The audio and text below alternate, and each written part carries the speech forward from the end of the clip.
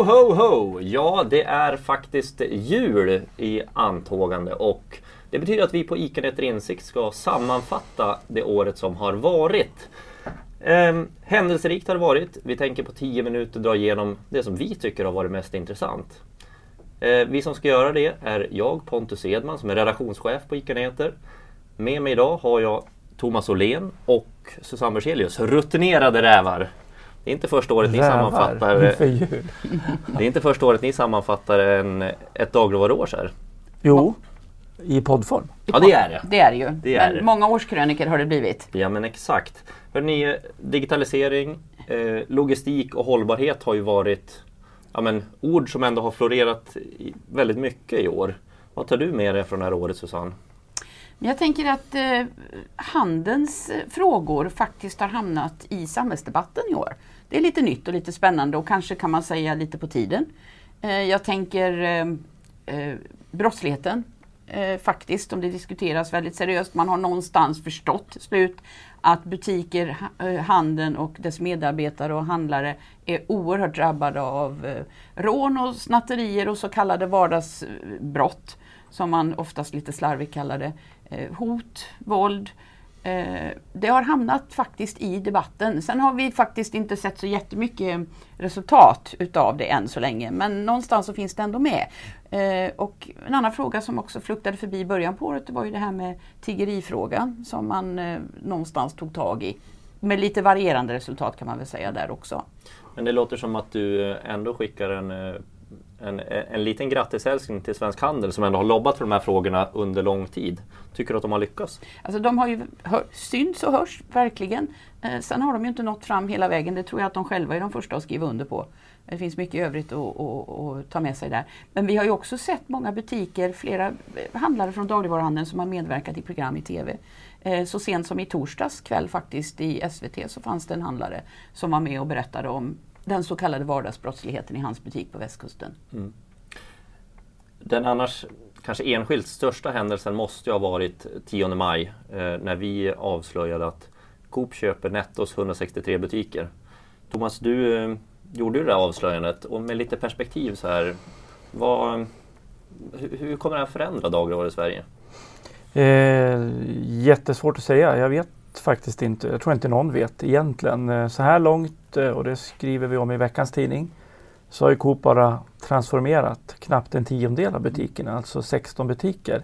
Nu är 5 klara i början på nästa år, men om det kommer i ett jätteavtryck, det vet jag faktiskt inte. Det beror på hur väl Coop liksom lyckas att förmå eller få hushållen att förstå att det här är ett annorlunda koncept, ett mycket bredare sortiment och samma priser.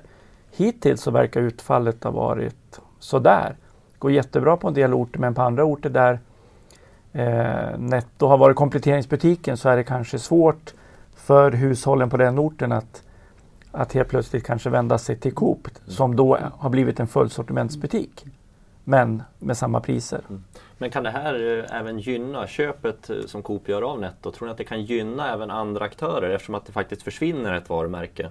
Kan ICA och Willys och Hemköp och Bergendahls och Lidl dra nytta av att Netto har försvunnit och att det inte bara är pengarna landar hos Coop så att säga?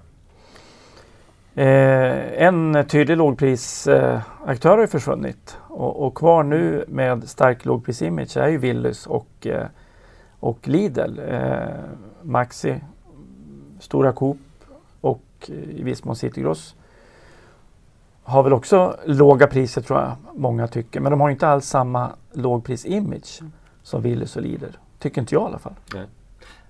Det där kommer vi att fortsätta följa såklart, för under 2020 ska ju den stora transformationen ske. Då ska alla de 162 kvarvarande butikerna som Netto faktiskt har bli Coop. Får vi se hur många som blir det. Det är ju inte säkert att alla faktiskt blir det utan att man kanske lägger ner på några lägen. Mm. Hörrni, obemannat har ju också varit på många släppar, åtminstone i slutet av året eller andra halvan.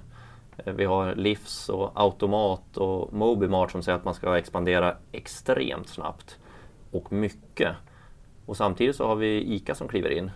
Är obemannat framtiden, Susanne? Jag tror inte att det är framtiden enbart. Det tror jag inte. Jag tror att det är ett väldigt bra komplement. Det är jättespännande hur det kan rädda kanske en by, ett litet samhälle, glesbygd från att helt vara utan dagligvaruservice. Det tror jag absolut. Och jag tror också på det i vissa storstadslägen där man vill ha tillgång till dygnet runt öppet. Så absolut, men jag tror att det här blir marginellt. Jag sticker ut hakan nu kanske. Jag förstår, nu kliver ju de stora in. ICA är ju först ut här. Man kan väl tänka sig att kanske Coop kommer att testa så småningom. Precis som systerföretaget i Norge. Men de här nischade företagen, det är jättespännande det de gör. Men att gå ut och säga att man ska ha 200 och 300 enheter, tillåt mig tvivla. Jag tror vi kommer att få se, som du är inne på Susanne, en parallell till e-handeln där vi hade då ett antal liksom pure players i början. Sen har de stora kedjorna gått in och tagit jättestora andra vid handelsmarknaden. Och det är klart att ICA och möjligen också Coop kommer ju att gå in. De har redan gjort ICA via handlaren i Sillerud då. Och jag tror att när de stora går in så vi kommer inte få se, tror jag, några 300 Livs eller 200 Automat och Mobimart. Jag har jättesvårt att tro det, faktiskt. Men man kan väl ändå tänka sig att konceptet obemannat är här för att stanna och det kanske implementeras i de vanliga butikerna i större utsträckning. Eller vad tror ni? Som komplement tror jag absolut. Alltså precis som ICA testar nu upp i Dalsland, att när man stänger den bemannade delen så öppnar man då nattetid eller förlänger öppettiderna. Det är ju ett sätt att göra det utan, man har ju ändå allting. Man har varorna, man har fastigheten, allting finns där. Jag tror kanske att det har lite större chans att lyckas. Men då i glesbygd som sagt var, där tror jag att det andra absolut kan fungera. Men jag tror att det blir någon form av kombo framöver med en fysisk butik och utlämning av e-handelsbeställningar. Och då finns det absolut en marknad, men i de stora aktörernas regi.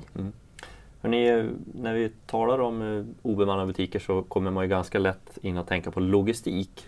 För det har också varit ett ganska hett ämne under året. E-handeln inte minst, som ju ökar.